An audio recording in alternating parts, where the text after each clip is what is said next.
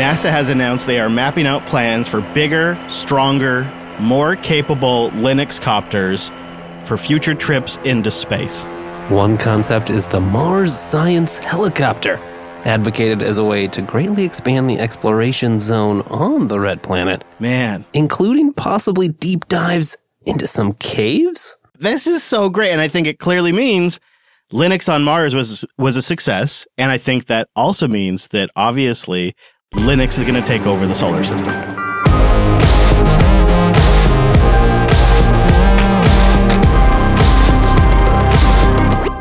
Hello, friends, and welcome back to your weekly Linux talk show. My name is Chris. My name is Wes. Hello, Wes. Are you applying for those Mars sysadmin jobs right now? Yeah, we'll see. Working on the old resume anyway. I mean, that's either the ultimate work from home job or the ultimate work on location job. I'm not sure.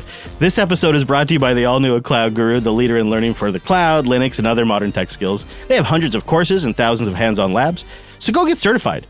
Get hired, get learning at cloudguru.com. All right, well, so coming up on 414, we've got a lot. First of all, we've been building a new server, something that we're putting together for the road trip. It's a tracker. We've wanted to do this for a while, and we've done it with some commercial software in the past. This time we wanted to build it with all free software. A safe and secure open source self-tracking tool that you could use for yourself and your family and your friends, or we're going to use so you can find us on our JB Reunion road trip. It has lots of features, including social groups and stuff like that, but we're using OwnTracks to do something a little specific, to build something, and we'll tell you about what we're creating and how we deployed it all, and why we think that OwnTracks is a safe and secure way to track your location and control your data if you would like. On top of that, an old friend joins us on the show today to chat about how we handle things in the Linux news when they get a little awkward. Welcome back to the show, Michael. Thanks for having me. It's been a while.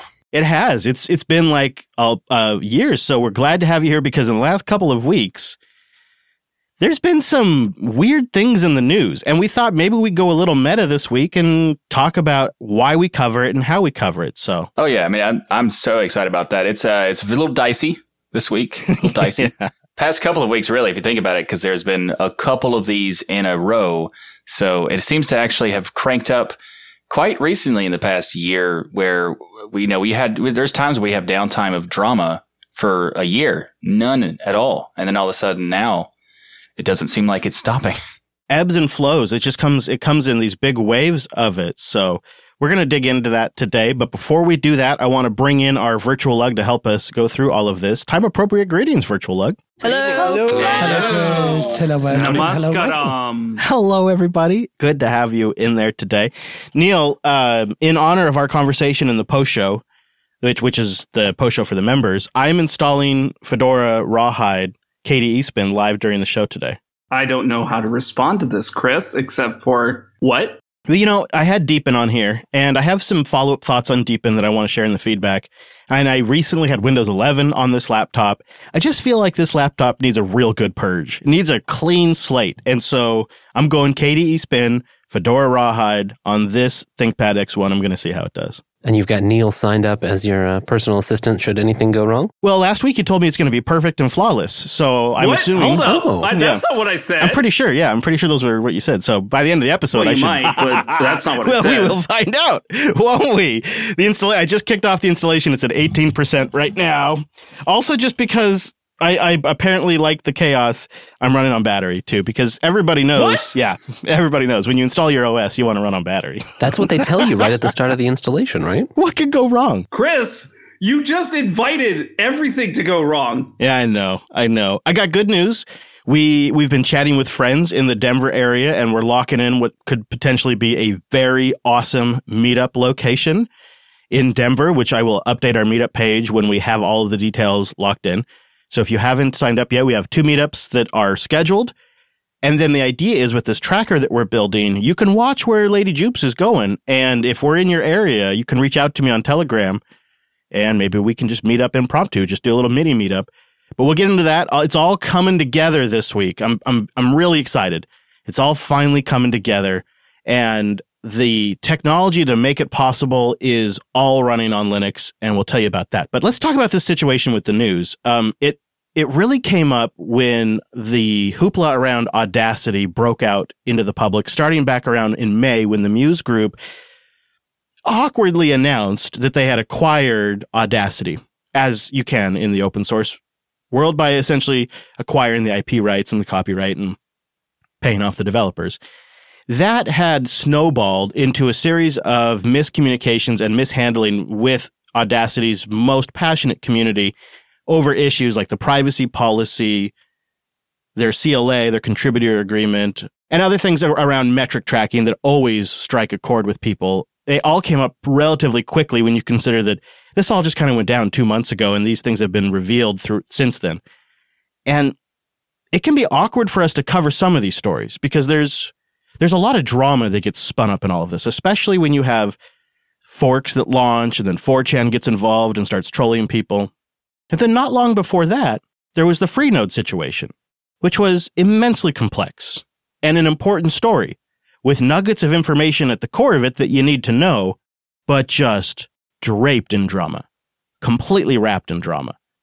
And so we thought this week, maybe we'd have a little meta conversation with you, the listener, about how we view these types of stories, how and why we cover them, and maybe a little bit of the logic behind what we hope to convey to our audience when we actually kind of go into these stories that seem, at least on the surface, like they're loaded with a lot of personal feuding. And so that's why it was great to have Michael join us, because those of you who used to listen to the show, you know Michael's been on the show before, but Michael also runs his own weekly news podcast, This Week in Linux, and of course is a co-host on the Destination Linux podcast and has been following these stories, and he's had to consider how he wants to present this information to his audience, and he's had to go through, is this a story worth covering, and make that call and make that decision. And I'm sure there's been times, Michael, where you're like, I'd just rather not talk about any of this because it's just so dramatic. There have been. There's sometimes over the years that these things have come out, there have been a couple times where I say, how important is this to cover? And if it is not important, if it's just drama that is for the sake of drama, well, then I do my best to not talk about it. But if there's cases like the Freenode thing or the Audacity thing, you kind of have to consider the fact that there's no way you can't talk about it. So how do you handle that sort of topic becomes the issue on those weeks. And the Audacity one is a really interesting one in this space because there's some validity to both sides and both arguments. And you kind of need to balance how you present both sides without trying to, and also, I give my opinion as well. So I want to make sure that my coverage is as balanced as possible while also providing my opinion and trying to express the overall, the encapsulation of the topic without doing it overboard. And this particular Audacity topic, I've covered it a couple of times on my show. And this past episode, when I said I wanted to do it in a very concise way and try to cover all the bases and as quickly as possible, and that turned out to be 20 minutes. So that didn't really happen. You know what else I was thinking about while you were saying that's gotten trickier in the last few years? More social angles and social issues are working their way into free software news stories. Like I think of Linus or RMS. Like these are stories that have like a technical angle to them, but they also have a social angle to them. And that, it's not exactly why we got into tech in the first place, to cover social stuff. Right. That's a good point. I think that we wanted to talk about the technology and the innovations that are happening. And that happens a lot. And it's really fun to talk about these things and also try to find new and exciting things that you might not have heard as an audience and present that to them. So, trying to follow all of these things. But there are times where the social aspect comes in and you kind of have to deal with it. And sometimes I've dealt with it well. Sometimes maybe not so much. I guess it depends. It does add an aspect that you have to dig through.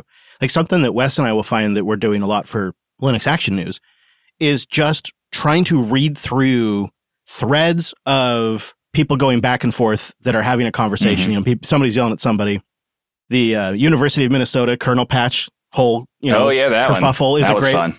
Great example of going back and forth, mailing list, and trying to build out a timeline of what's going on. Well, and, some of these facts you're getting, or maybe facts with quotes around them, they're coming from individual players who have their own agendas in whatever story you're trying to cover. And so you've got to kind of build your own model of how these actors view events so you can really try to understand at least what they're saying and what position they're coming from. Yeah. It seems to me there's also an inclination for certain outlets to go hard on the drama and really focus on that and turn it up to 11. And people have figured out how to game that in social media and with blogs and GitHub and all these ways that you can get your message out there. And I think of like the Freenode situation. Clearly, it's a really complex issue, but something that we noticed and I think factors in is the folks that launched LiberaChat were unusually organized. They clearly had a lot of premeditated maneuvers before they broke off from Freenode. Were they right in doing so? It seems in retrospect, yes, likely. But I felt like that the audience needed to know that it seemed like the LiberaChat folks had essentially pre-organized and were ready to go. And one of the most clear demonstrations of that was that they all had public statements and they all linked to each other's public statements, and they created this cross-reference of public statements that just blasted the narrative out there and really got their take on the situation miles out ahead of what the remaining Freenode staff could communicate. And that is an interesting element to a story that, while it doesn't really change the facts on the ground, perhaps is still worth knowing. And it's like trying to dig those nuggets out and try to identify that stuff.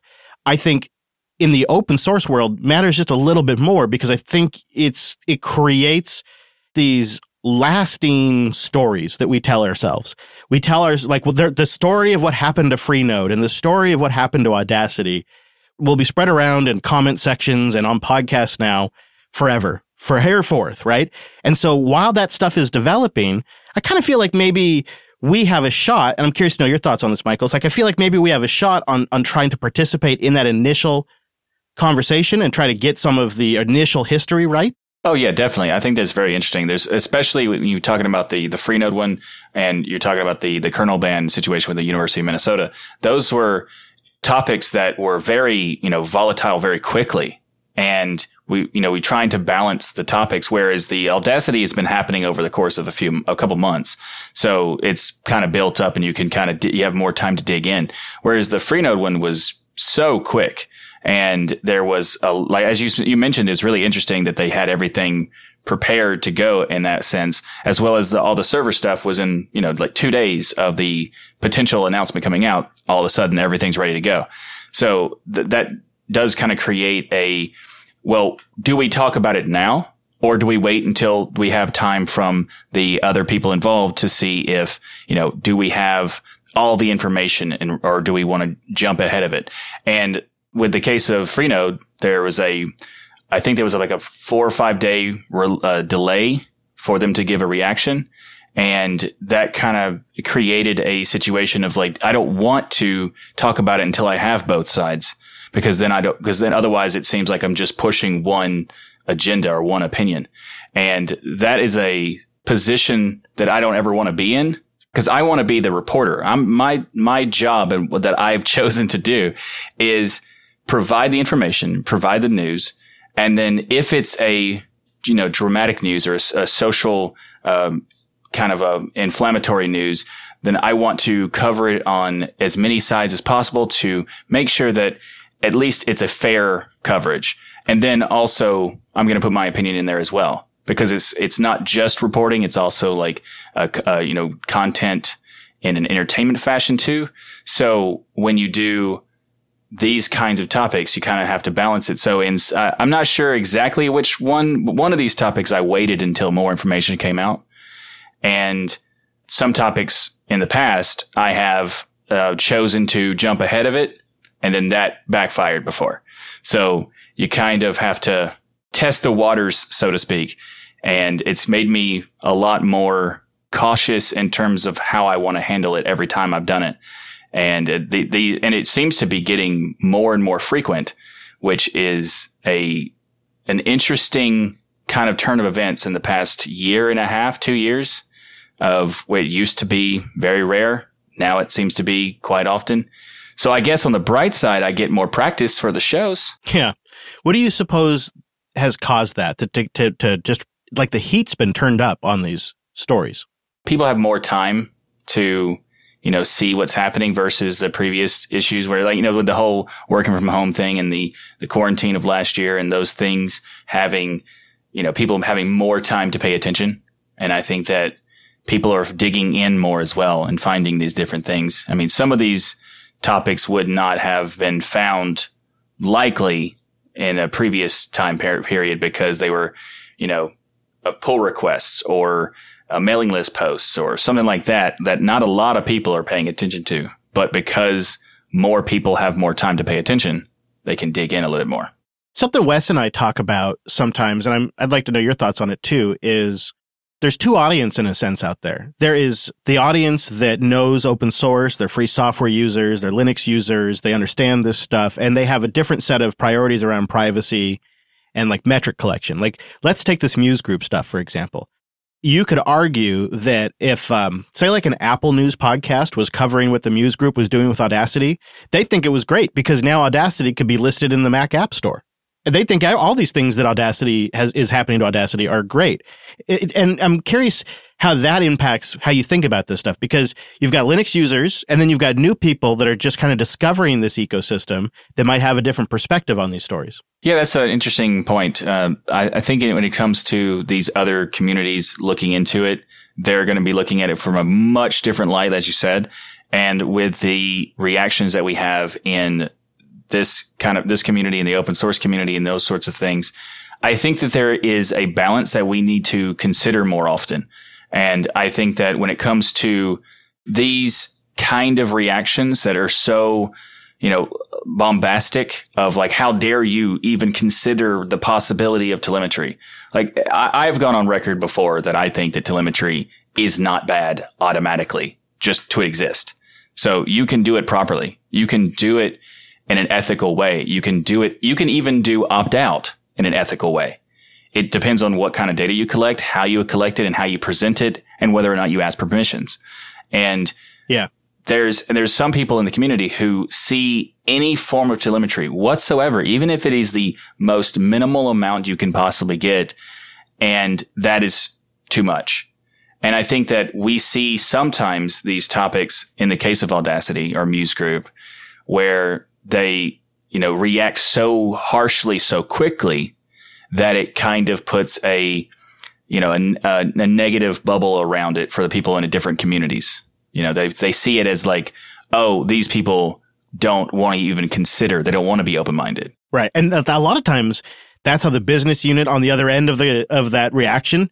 Like I've had several guests that I've kept in touch with after they've announced a Linux product. Mm-hmm. And then like they didn't package it right, or they didn't build it against the right library or whatever. And they get a lot of negative reaction and they don't take it well. Yeah. They don't try to like listen for the signal in the noise and figure out what they need to address. Instead, they just sort of take it as an attack, an affront. Kind of like The Witcher 2. Like they had a massive backlash because they had the audacity to use wine. How could they dare ship it? And of course, it was a fully tuned. Yeah, exactly. Fully tuned, and they had tested it. Like it wasn't just like its general random ass build of wine. Yeah, and just such an ironic turn of events is that The Witcher 2 does this, and they get so much backlash. Valve says, you know what? We're going to make a better wine. Yeah. Yay! Now all these games run on the platform in the same way that The Witcher 2 did. And the perception is so different, which I mean, I was thankful for The Witcher 2 work being done in the first place, and also with the work for Proton. Just to be clear, this is not a comparison to saying these are both bad. They're both great. Yeah. Whatever support you want to make Linux, have support for Linux, continue to do so. The other thing that is kind of funny to see, I see this a lot in the written press the most, is when projects announce that Flatpak is the future of software distribution, it's hailed as a remarkable achievement that should have happened already. And then when Canonical announces that Snaps are the future of software distribution, it's considered like, how could they? It's an overreach. It's Canonical trying to control the Linux landscape and application deployments on Linux, which maybe some of that's true, but it's just funny the different kind of reactions you see depending on the stories and how it sort of sets the tone for conversation in the community. I think that's very interesting as a point as well, because there's the case of the way that they are perceived is very different. But my favorite part about that particular thing, the Flatpak versus Snap, is when I've seen people say, how could Canonical do this when we already have Flatpaks? And then I have to point out, like, the first release of Snaps was a few weeks prior to Flatpaks. So that's not a thing that matters. And it doesn't really work out the way that a lot of people want to present it, of saying they're doing a not invented here. It's like, well, they were kind of first. But Flatpaks have a different policy. And if you want to say, I like the policy system that Flatpaks handles better, fair enough. But, you know, that's not typically what is described in that particular situation. So I think that it's really interesting that a lot of companies are, you know, choosing to go with Snaps. And I'm more than happy to say welcome to the community and welcome to the ecosystem. And other companies are picking Flatpak, and I'm actually kind of ecstatic when they choose Flatpaks. I think that there's a lot of value to the Flatpaks, and my preference is Flatpak. But personally, as long as it's on Linux, we're good. Yeah, that's exactly how I feel. Entirely agreed. I'm curious, Michael, you know, like looking to the future, I know when Chris and I are sort of putting together Linux Action News, there are repeatedly a similar set of written outlets that are doing a lot of the grunt work, you know, covering things first, scraping through mail server logs, checking on discussions in GitHub and figuring out what's going on out there. And there are people like Michael Larable in particular, Phoronix, who are spending a lot of time to do this that enables a lot of great work on top of it that you and I and Chris are all doing. Mm-hmm. It seems like, I don't know how tenable that is. You know, we're all depending on advertising revenue, and much like in regular journalism, I'm not sure they get enough credit. Oh, absolutely. That's why I started, every time I talk about a source that is a critical piece, I always promote the source, or I at least have a visual element saying this is where it's from. Or in some cases, like the last episode of Twill, I talked about some stuff that OMG Ubuntu found, you know, from their forums, and, you know, digging into that thing. So and I'm going to absolutely say that's where it comes from. And I do think that a lot of times, even on other blogs where they don't really give credit, or sometimes they'll give credit with the word source and a link. And I think that's the least you can do, but I think it is something that they should get a lot more credit than they do. And, you know, especially like a high five to Phoronix, because there's a lot of great content on that website. Yeah, I think he gets a hard time. You know, everybody, Phoronix, and they roll their eyes. But man, that guy is publishing 7 days a week. He's doing a lot of this stuff hands-on himself. I think he might be a machine. Yeah. I look at the like my list of, you know, RSS feeds, right? Because we're already going to subscribe to stuff. And you go, like, okay, there's 1 from this website for this week, 5 from this website from this week. And you look at Phoronix, okay, 5 from this day. Yep. And every other day. Yeah. And that can be Saturday and Sunday sometimes. It just doesn't matter. And so, you know, there are those resources. I've been thinking more about it too. Like, what could we do? You know, and, you know, what could we do putting all of our resources together too to help generate new original reporting, you know, and in a way we do it by interviewing projects and stuff like that. Like, we both do our part, but I feel like there's probably even more. And sure. I don't have an answer, but it's something that has been on my mind. It feels like with the whole lockdown COVID stuff, it was like a year and change to kind of rethink about events and what events to go to and what events I miss covering. And I kind of have, you know, maybe I'm kind of working out a new model of what events I might go to. Have you given thought to that? Yes, I have. Yeah. In fact, I've when I previously did events, I would go to events and think, you know, can I justify the cost of going to these events and all these other things? And then, you know, when you have the case of the COVID thing happening, which is unprecedented experience that everybody has no expectations to what's going to happen, I had no forethought to think I'm going to miss conferences. Right. So now when it starts back up, I mean, absolutely next year, I can guarantee you that my plan, at least, maybe I can't promise it, but my plan is to be at every single one of the conferences I could physically go to. Hopefully we'll see you there. I mean, completely agreed, right? Yeah, just get back in the game again for sure. Oh, yeah. Sure. Well, what do you say we continue this fun on Destination Linux? That sounds like a great idea. So how about this weekend? I'm in. I'll be there. So I'll be there on Sunday, and you guys stream it live. at dealinlive.com. That's and of course, we'll have links to This Week in Linux and Destination Linux and Michael's profile in the show notes. Check that out. And Michael's hang out and stick around with us if you can, and we'll just keep chatting on stuff, and feel free to jump in as we go through some of this. Yeah, for sure. I'll stick around. All right. Thanks for making it. Linode.com/unplugged. Go there to get $100 in credit for 60 days on your new account. And of course, do I even need to say it? But of course, you support the show. That's linode.com/unplugged. Linode is our hosting provider. In fact, the project we built today, of course, we built it on Linode. And I actually really enjoy that process, because it's a chance for Wes and I to talk about, like, well, what's this thing going to do?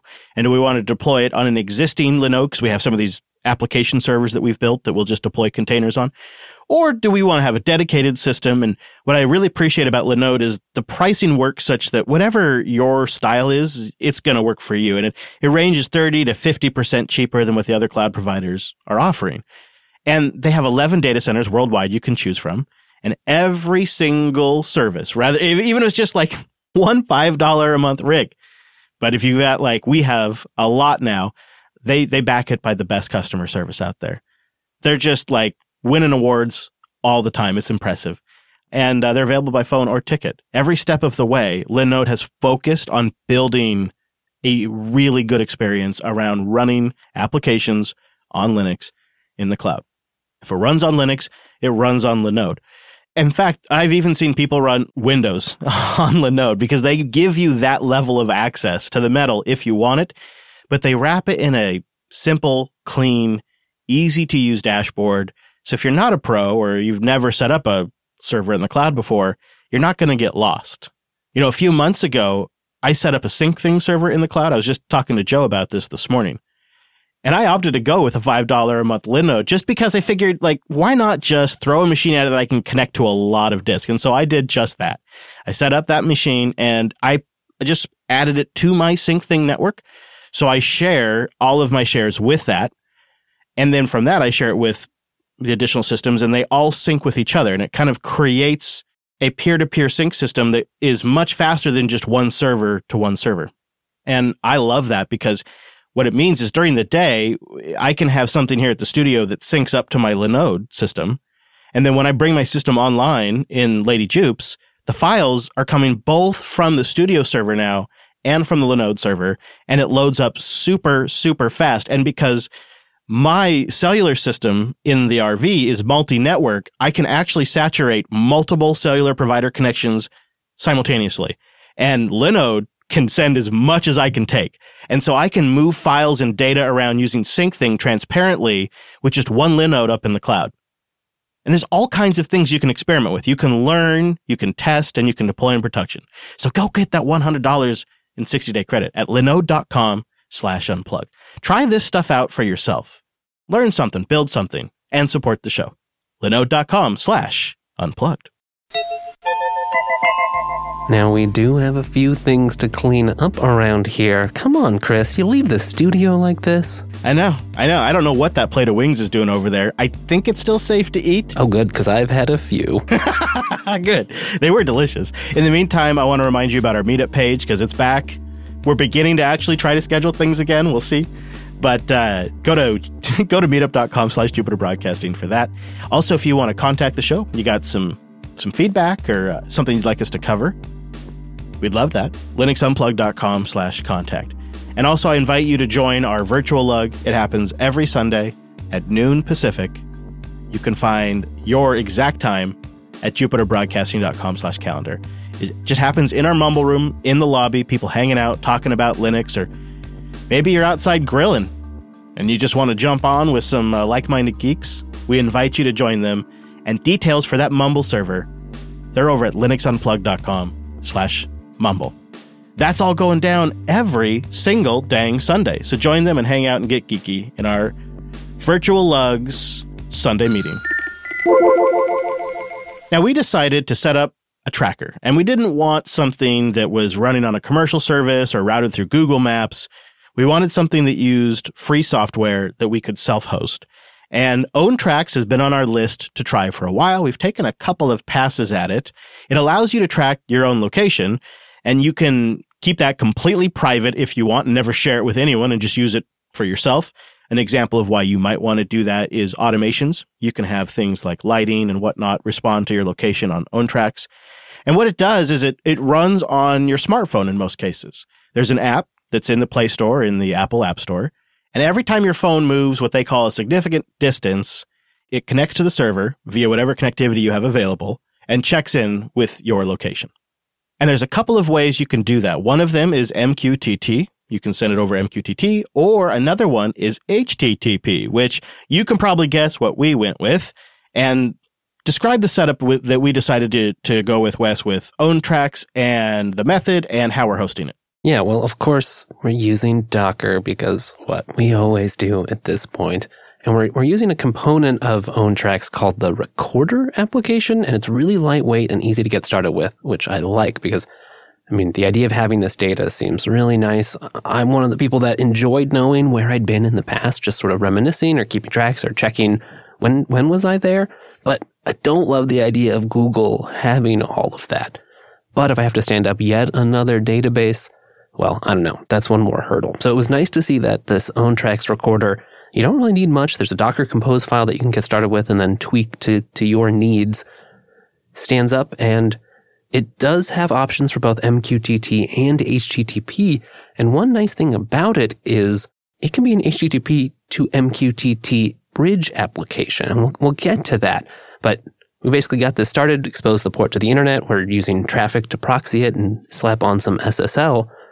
What you get out of the box is a nice little application that you can post updates over HTTP to. It just sends some JSON. I think it's actually the same JSON payload that you would be sending over MQTT, but you just sort of configure which endpoint you send in your Android or iOS application, and then it's going to record it all locally, and to boot, serve up some GeoJSON, or even render some OpenStreetMap for you to track where you've been. So that GeoJSON lets you pull that into other applications, like Home Assistant, or let you generate your own map. If you maybe wanted to have something embedded on a website with a live tracker and you wanted to have a map that really was unique and fit the theme of your website, you could use this to generate the data for it. Or like Wes said, it'll build one for you using OpenStreetMaps. And honestly, they look pretty good. Yeah, I think that's like more than enough for our purposes. But then, of course, if you want to go above and beyond, you've got the raw data, which is great. Yeah. And you can save it and just use it for, I don't know, building charts and graphs of your travels, or you could use it to do what we want to accomplish, which is make a public tracker available that you can check in on. And here's what I'm thinking, and we're close to it, but we're not all the way there. And I'd love advice if anybody in the Mumble Room has any tips or ideas, or anybody listening that would like to write in and give me some advice, linuxunplugged.com/contact. But I want to play with Hugo. I could use something else, but I've been thinking I should play with Hugo. I was picturing a small Hugo site that has this live tracker built into it. And on that page would also be information about the road trip and the meetup locations, and maybe like a picture feed from pictures we've taken from the road trip. Something kind of simple. Oh, like a one-stop shop sort of site that's all about this upcoming trip. I got the perfect domain for it. Are you ready? Ooh, what did you get? colonytracker.live. Ooh. So I'm thinking like future trips and stuff, track colony tracker. Wes, I've been thinking more about it. I've been thinking like, I feel like we should talk more about decent community interaction and how to be a good citizen in the Linux community and how to foster an environment of collaboration and turn down the heat. Help create the community we want to be a part of. I like it. Right. And I've been thinking the people that want to do that with us can be colony members. And so I've been just brewing on this idea. And so I like this idea of the colony tracker because I think a big part of this is going to be a big part of, I should say, to be specific, of turning down the dial on just the heat of conversation and just the tone. I think will be when we get back in meet space and we have IRL bandwidth to interact with each other. I feel like there's going to be a pretty major shift because one of the main experiences I have had, and I know this is probably true for both Michael and Wes, is interacting with people in person. They become a friend for life. Interacting with people over the internet, I can be friends with them. It's nice. I can like them a lot. I won't even think about that I won't consider it like a relationship that lacks depth.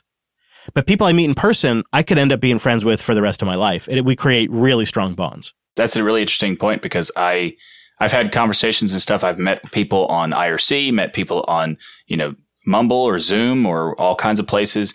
But in person, there is a lot more to it. And it's interesting because the reason I earlier said that I wanted to go to every conference is because the interaction of going to a lug and then like moving that lug to a virtual one because you have to, the vibe is so different that even though just the simplest, it's the same people, but for some reason that it's such a different experience so drastically that I agree that when you're doing it in person, you can build a bond that's much deeper. An in-person event, an in-person meeting, even if it's just something simple, going out and having lunch, that's like a good, rich beer, like a really tasty beer like the See You Next Tuesday. And online events are like an O'Doul's, like an alcohol-free beer. It's like you get the essence of beer, you get the idea of beer, but it's not a beer. It doesn't taste like a beer quite right, and you don't get buzzed. It's better than nothing, but it's not really meeting your need. Right.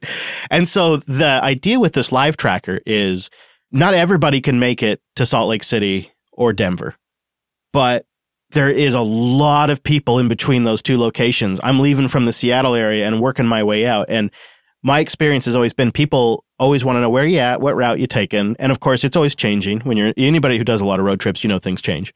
And so the live tracker, it sort of solves that problem. It gives people a real-time idea of where I'm at, and then we can just do these micro meetups and just have in real-life connections. Correct me if I'm wrong, but when I used to be a part of JB, I remember there was a part where you had something like this before. Is this like a similar thing you're going to do? And if so, is there like an experience between like the software you used then versus now and like how it's interacted since the previous time? Yeah, right. Great question. Because the previous iteration was based on this commercial truck tracking system called... this was the Rover Tracker. Yeah. It was called like Land, Sea, and Air. And it's really designed for shipping companies who want to track their trucks. And so the nice thing about that is there's a hardware device that has its own cellular connection. Of course, it's a crappy cellular connection, but they have its own, and you can just stick it on your dash and it just runs and it just updates their maps. The problem is, as you would expect, it's some old clunky commercial product that has an expensive subscription and the map is antiquated and you can't really do much with it and you can't self-host it. And so those were like, those are just like all the things that just kind of I never liked about it, but it solved the core problem of location tracking in an embeddable map. But we wanted something this time around, like if we were going to build it again, we wanted to self-host it. We wanted to have no monthly subscription. And then what's really nice about OwnTracks is it gives a lot of different types of data output that we can use to automate and use for different things. So it provides like a very rich set of API options for you to pull information out of. And it's all controllable by what information gets shared and how it gets shared. And it's something that we can run privately. Like I don't mind if Wes sees all of my location data, right? But I wouldn't necessarily want that in maybe some commercial cloud service anymore. Like my preferences changed there. And then I like the idea too of using that data to drive automations here at the studio. Turn on lights when I arrive, just even cycle the fans. Cause of course I've geeked out all the cooling I bought for the summer is all on smart plugs that are controlled by Home Assistant. And all of that stuff could be automated when Home Assistant knows my location. Yeah, and that's where it's neat. The Recorder app can act as like you can send HTTP updates from your phone, and then it can publish those updates to an MQTT topic that then Home Assistant can be configured, or OpenHAB, a lot of these systems can be configured to read from and then pull in those updates. So we haven't actually tried that yet, but it seems promising. It's very interesting. It sounds like you could take this and because it's with Home Assistant, you could do all sorts of stuff with this data. Like when you just get somewhat close to your house, you could be like setting it up so that your thermostat turns on and make sure it's the pristine, perfect temperature or whatever, like those kinds of things. And it does seem like I'm looking forward to seeing how it works out for you. I mean, I probably wouldn't do it myself because of effort, but it does sound very interesting. Yeah. Well, a lot of this I made Wes do. I always have to disclaim that, a lot of the heavy lifting was done by Wes. And, he's got a lot of other stuff going on, too. It's not the only thing he's doing, and he still gets it done. I just like seeing you turn your home into an experiment, and then I get to see when it goes well, and we all get to hear about when it goes very poorly. Fair. So if anyone out in the community would like to help me build this colonytracker.live page, I'd love to do it in Hugo, and I'd love to work with somebody on that and mentor me. But if you want to build it with anything you want, as long I don't care. I don't have to be involved either way. But I'd love either some mentorship on building a site for this, or if somebody has a passion that they could just crank something out and wants to help us create a page with some information. We could put some branding on there, get a little information out there for everybody.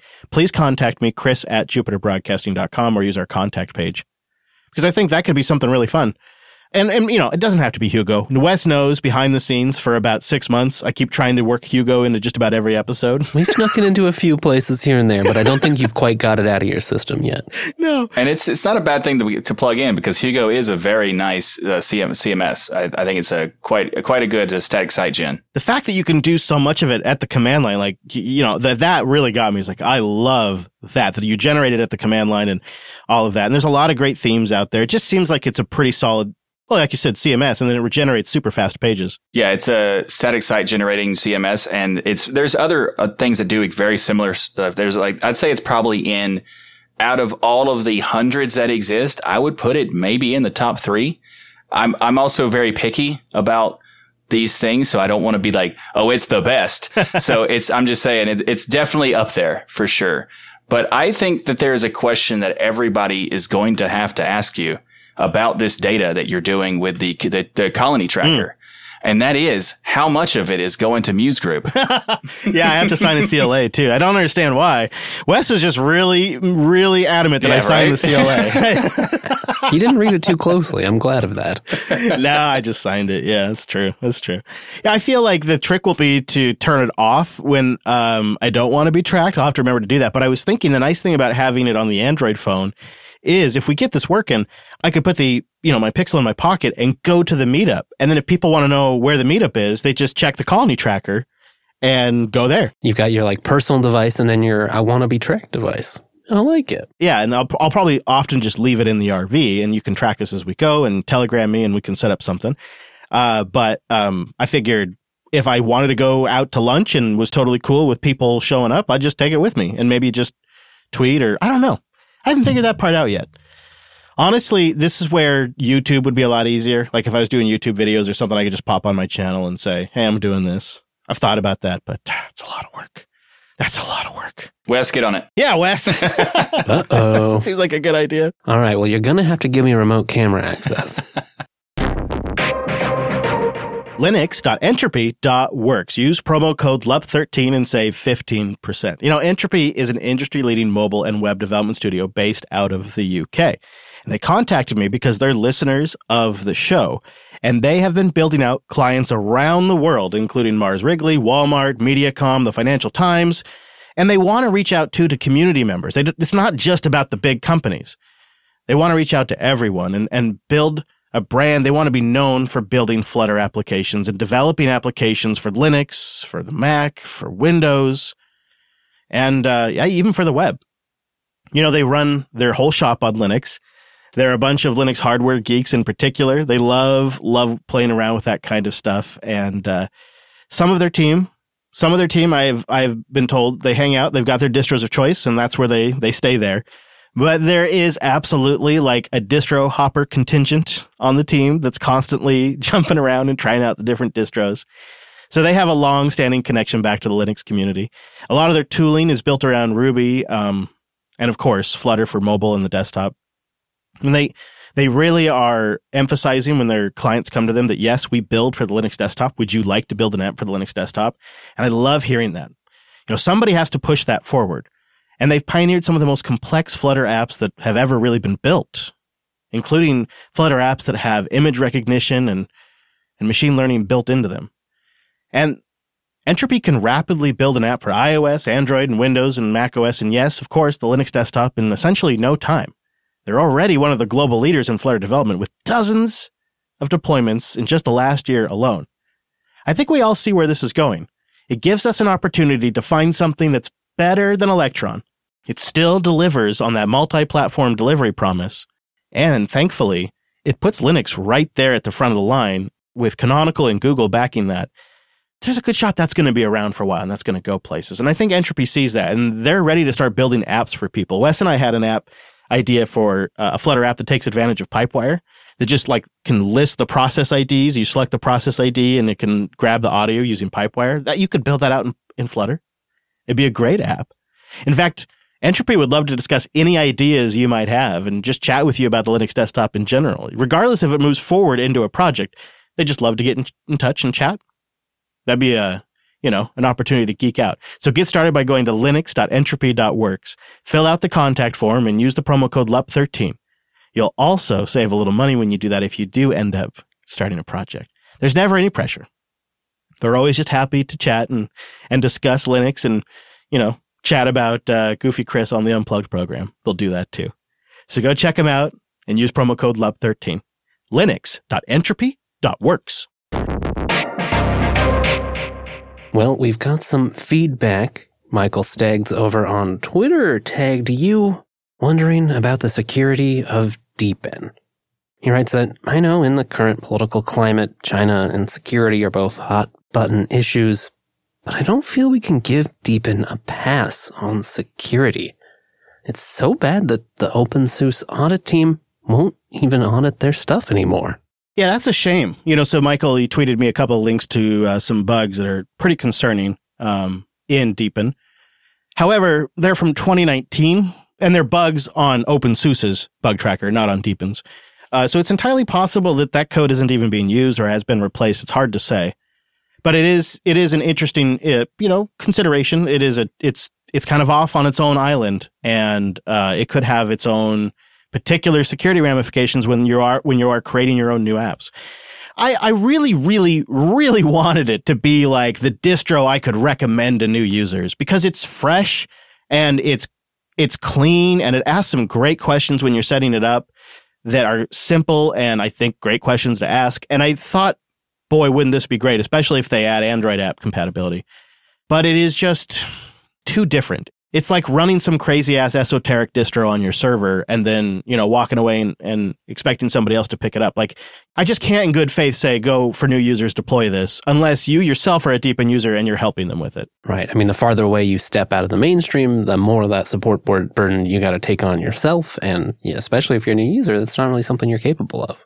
I think what they're building over there is really neat, but it's probably not the first distribution to recommend to new users. I spent about a week and a half with it. And so I decided now to wipe it off here. And I have put Fedora 34 on here. Let's see.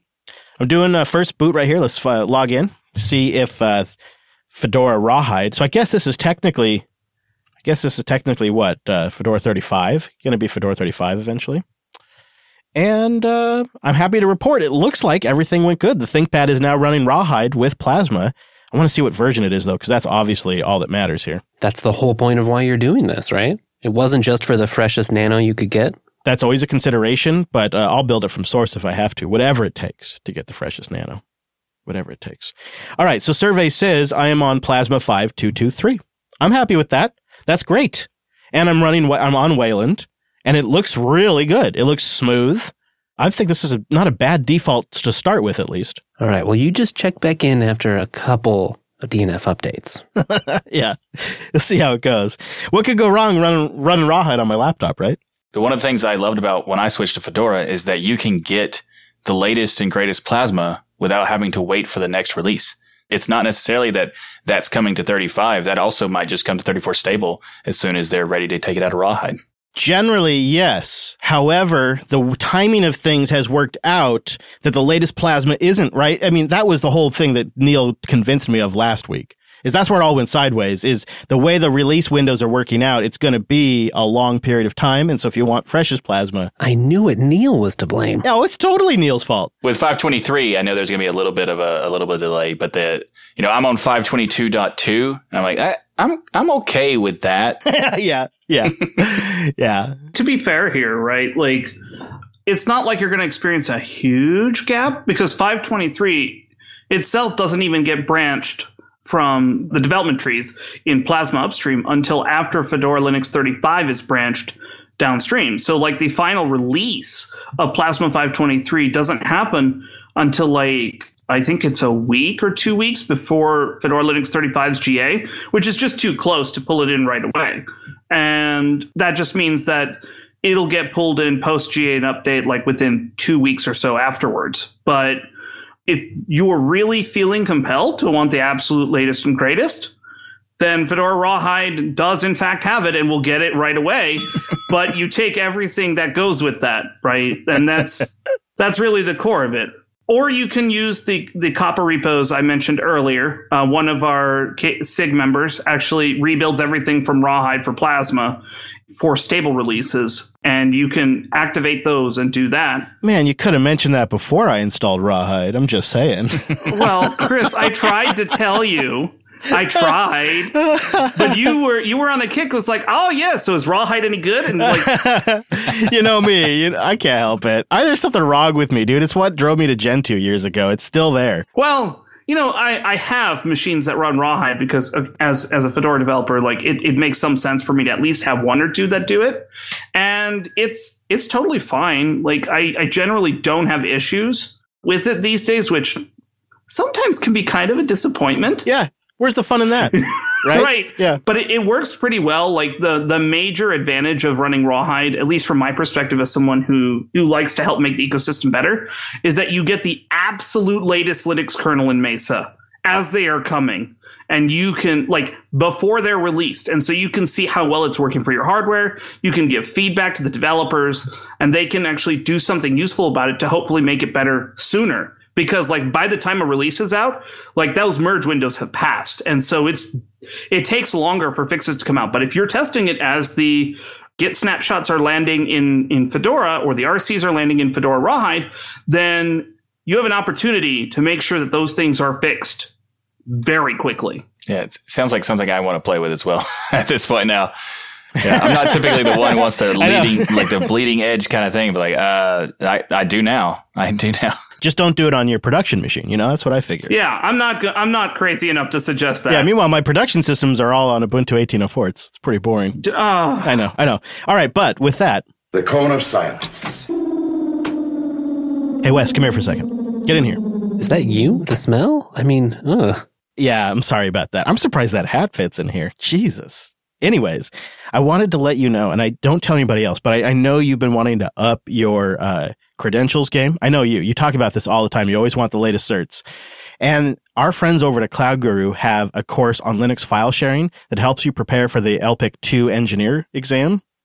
And in that course, they cover the basics, but also advanced configuration options for Samba and NFS. So I wanted to give you the link to this. I'll just put it in the show notes. I don't want to say it in the show because I don't want everybody to go get the certification and then, take your job. Well, and it's a little embarrassing how bad I am at Samba configs. Right. I mean, yeah, because you can't just do test parm and get all the details. Anyways, I just thought you should maybe have the link, so I'll put it in the show notes is what I'll do. I'll put like in a Cloud Guru link in the show notes, and then that'll take you to this Linux file sharing. Thank you. You're welcome. Just let's not mention it on the show.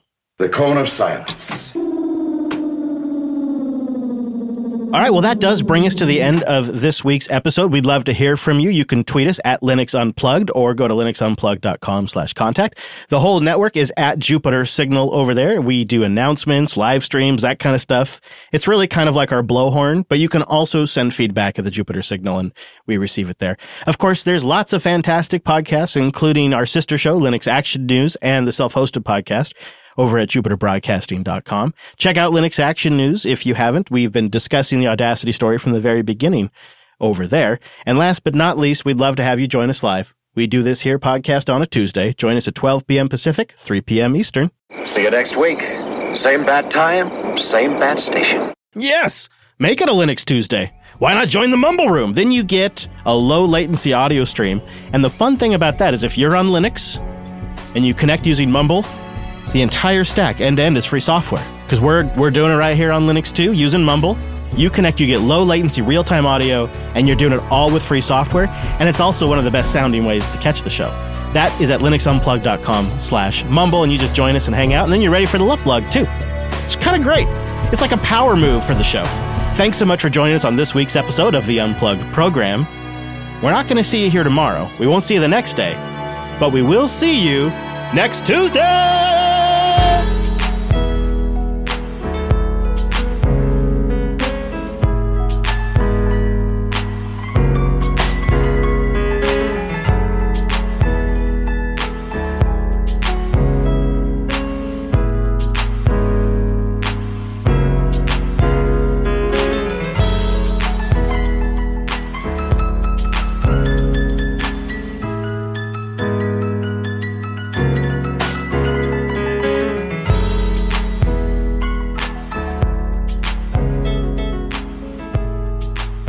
was enjoying a nice see you this Tuesday, see you next Tuesday. I one beer and I'm just totally scrambled now. It's like that thing really hits. We'll see you every Tuesday. Yeah, that's true.